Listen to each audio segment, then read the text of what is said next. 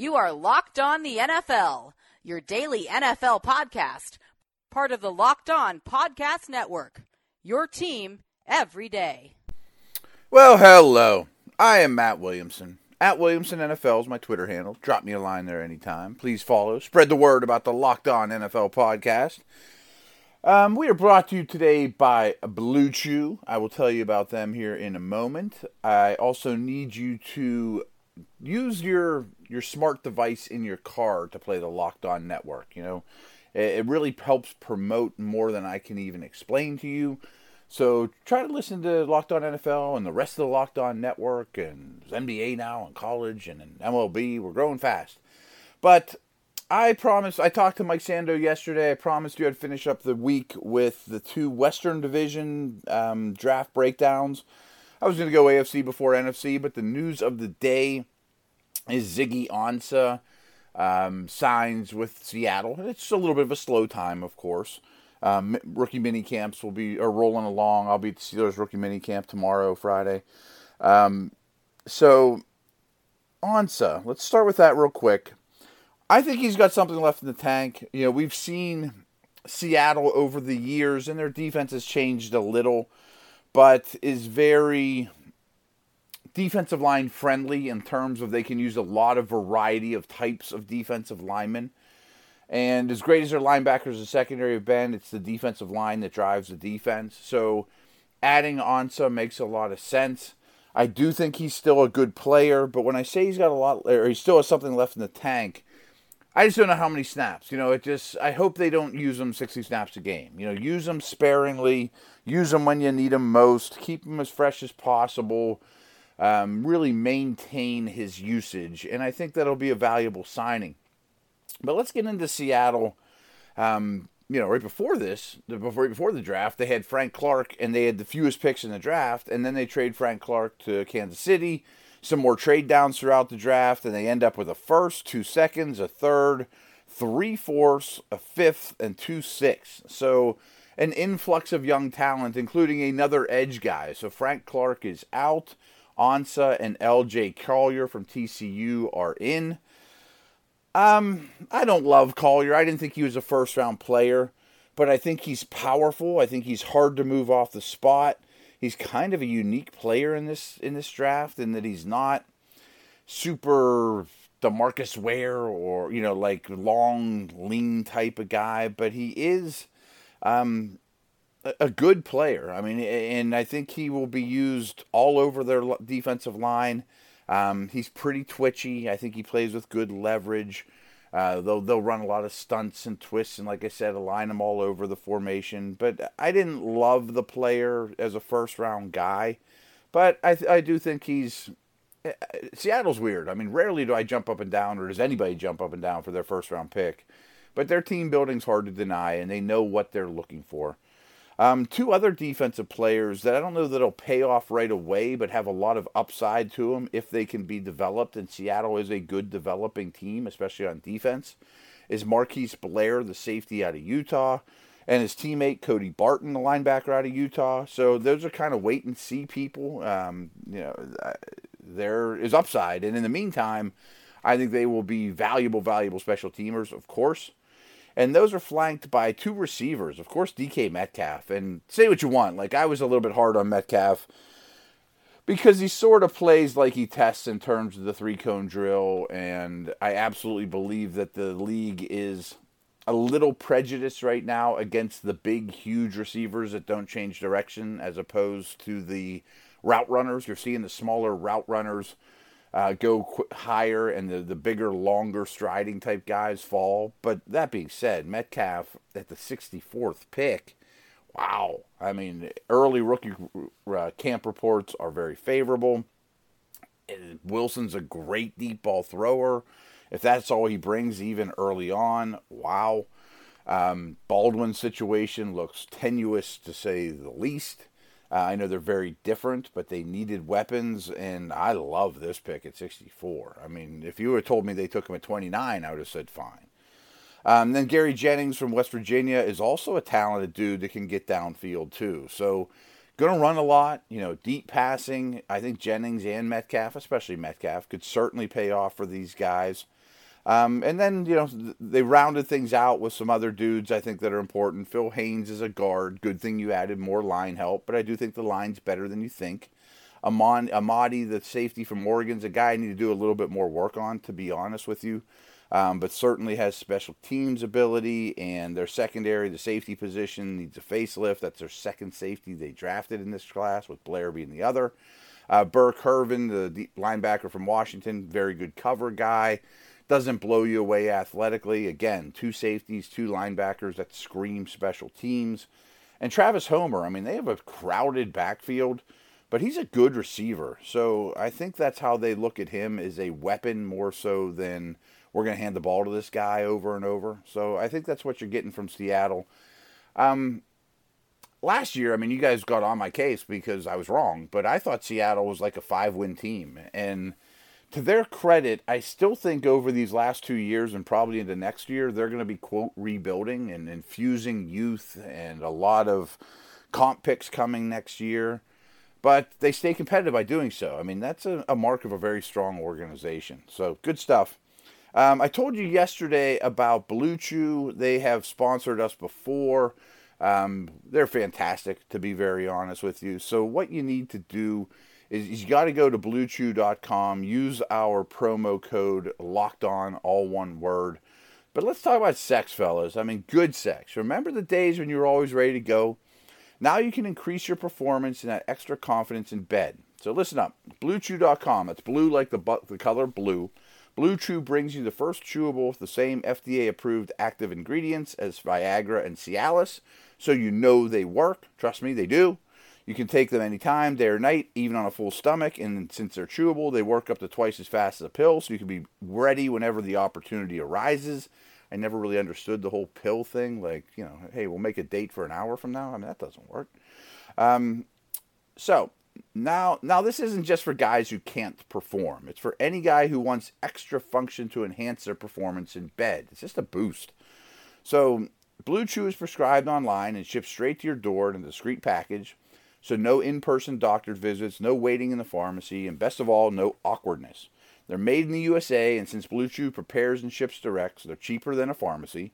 Right now, we've got a special deal for our listeners. Visit BlueChew.com and get your first shipment free.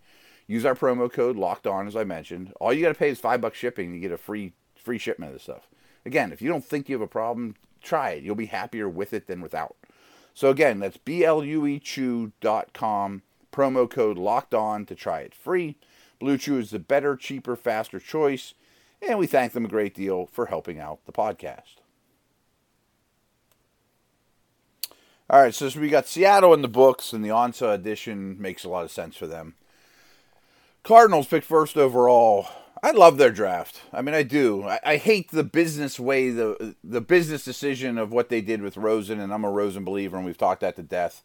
But I do think Kyler Murray can be a special player, a great system fit, super exciting. We talked about this a fair amount yesterday with Sando, so go check that out, yesterday's podcast. But I thought Byron Murphy was probably the best corner in this draft. He could play some slot. He's different than Patrick Peterson, aggressive, a lot of zone capabilities.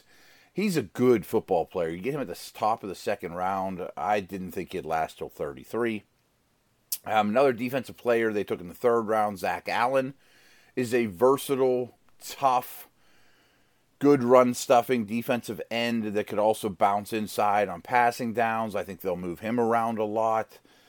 Played a lot of snap at Boston College. Reliable. Again, brings some attitude to that defensive front as well as versatility. Improving pass rusher. Good stuff there from him. I'm going to stick with the defense here again. Deontay Thompson. I know that he's a little lean and his play kind of diminished as the season went on last year. But if we were talking 365 days ago, we'd have been talking about this guy as like a top 10 pick. Going into last season, that's what people, kind of talked him up as. True free safety, a lot of range, attacks the ball in the air. So I think they got 3 impact defenders, 2 in the secondary. I like that a lot for Arizona. Mentioned Murray, and you got 2 very different type receivers. I'm going to start with the second one first because Butler was my number 1 receiver in this draft. So obviously I was shocked he fell to the early 4th round. Big, downfield, questionable hands, but changes direction well. Good after the catch. Highly versatile in terms of scheme alignment. You can play him outside, throw deep. You can get him, get him the ball quick. You can play the slot. I think he's going to far exceed his draft prospects. And kind of like I mentioned with Metcalf, some of these taller guys are falling out now more than ever, where the Andy Isabellas at the 62nd pick overall are not. But as a slot guy, he needs a little work. He's got a lot of wasted motion. But like Butler, extremely productive. A lot of these guys are this is a very productive draft class, more so than most. Isabella, the people that love him say he might be a Brandon Cooks type. I mean, again, that's a little rich for me, but he's much more. He's not just a slot. I mean, I think you can look at him and stereotype him and say, oh, he's Edelman. He's got a long way to go before he's Welker or Edelman in terms of efficiency out of the slot, but he is fast. I think they'll give him the ball in space. They'll get him downfield. They'll align him all over the formation. And both these guys are going to learn a lot from my man Larry Fitzgerald. I mean, there's no doubt about that. So you got Christian Kirk there. All of a sudden, good young group of receivers in Arizona. We're going to see tons of 3 and even 4 receiver sets, a lot of that. They also added Keyshawn Johnson in the 6th round. I'm lukewarm on him, but as a 6th-round pick, he should be, that's fine. My favorite late pick, though, is Lamont Galliard. I'm sorry, I said the name wrong. Center out of Georgia. I thought he was more like a 4th-round type guy. Wouldn't shock me at all if he's a starter before long for them. It's a little surprising to me, and I know they added some free agent bodies, but not much to the offensive line. Joshua Miles in the 7th and Galliard in the 6th are the only 2 of note.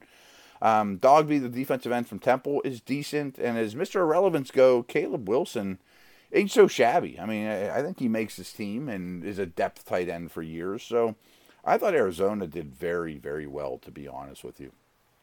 Let's talk Rams. Super Bowl team. I thought they would really focus on the interior of the offensive line, but they have drafted linemen in the past, so they probably feel good about those guys. They drafted Bobby Evans, who played right tackle in Oklahoma over Cody Ford, and then they bumped him to the left side last year, and he struggled a little bit, but there's a lot of upside there. David Edwards is a tackle, might be a guard in the pros.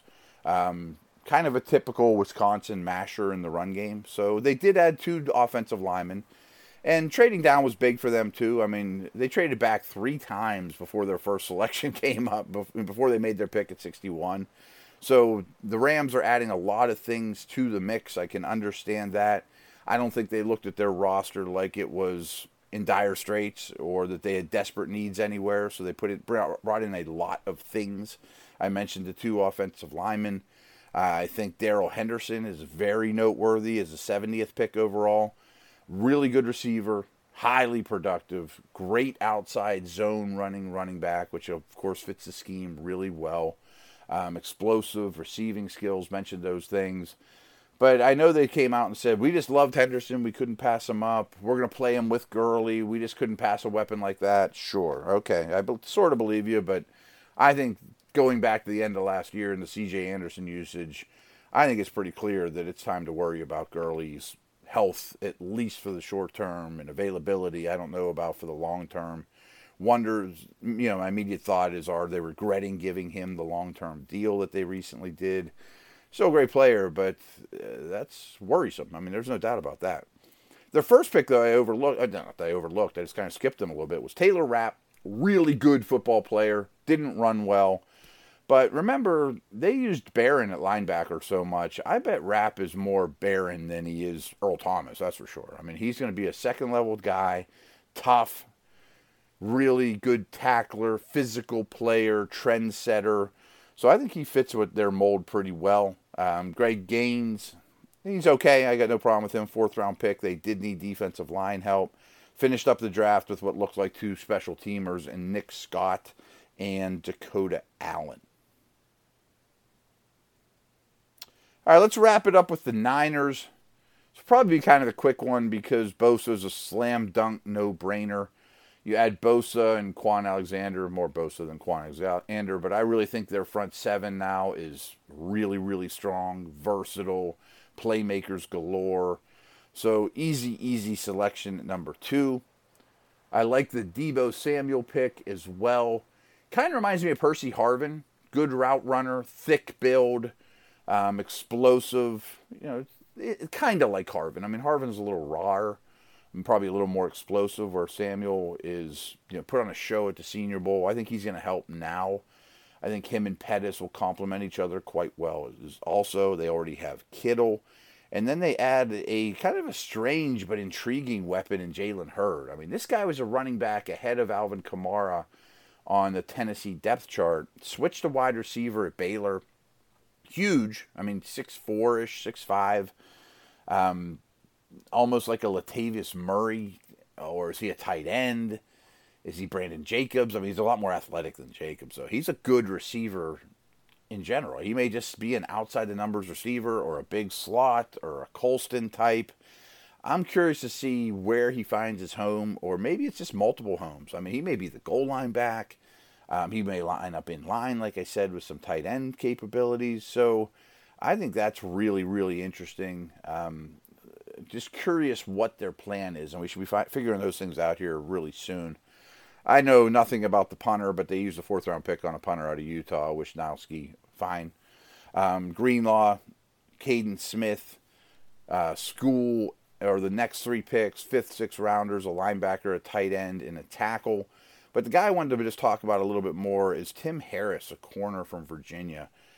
He was their final pick, 198 overall in the 6th round. It's a little surprising the corner didn't come up earlier. I think that's absolutely noteworthy. And it wouldn't shock me at all if next year's 1st-round pick is a corner for the Niners. But they got a good one at the end. I thought he was a good player, more like a 3rd, 4th round, more like a 4th-round corner. You get him at the bottom of the draft. Don't be surprised if the youngster from Virginia is a pretty good contributor for the Niners sooner than later. And again, there's not a lot in between him and playing time. We'll see, but I mean, they may have snuck one past everybody there with Harris. I think the Niners will be improved. Excited to see Garoppolo. I think the Cardinals are very, very exciting. As I mentioned with Mike Sando yesterday, I bet they're the team everybody wants to see on Hard Knocks. Talked about Seattle earlier, that they have a nice balance of rebuilding but still competitive. Rams are absolutely a contender that brought in a wealth of mid-round and a variety of positions, young talent to fortify their roster. They have the stars in free agency, and they've drafted early over the years, so star power is not an issue there. But bring in some young depth, fill in some holes that way, develop some guys. I thought all these teams did pretty well. So that's a wrap. We'll finish up the week with the AFC West. Thank you so much.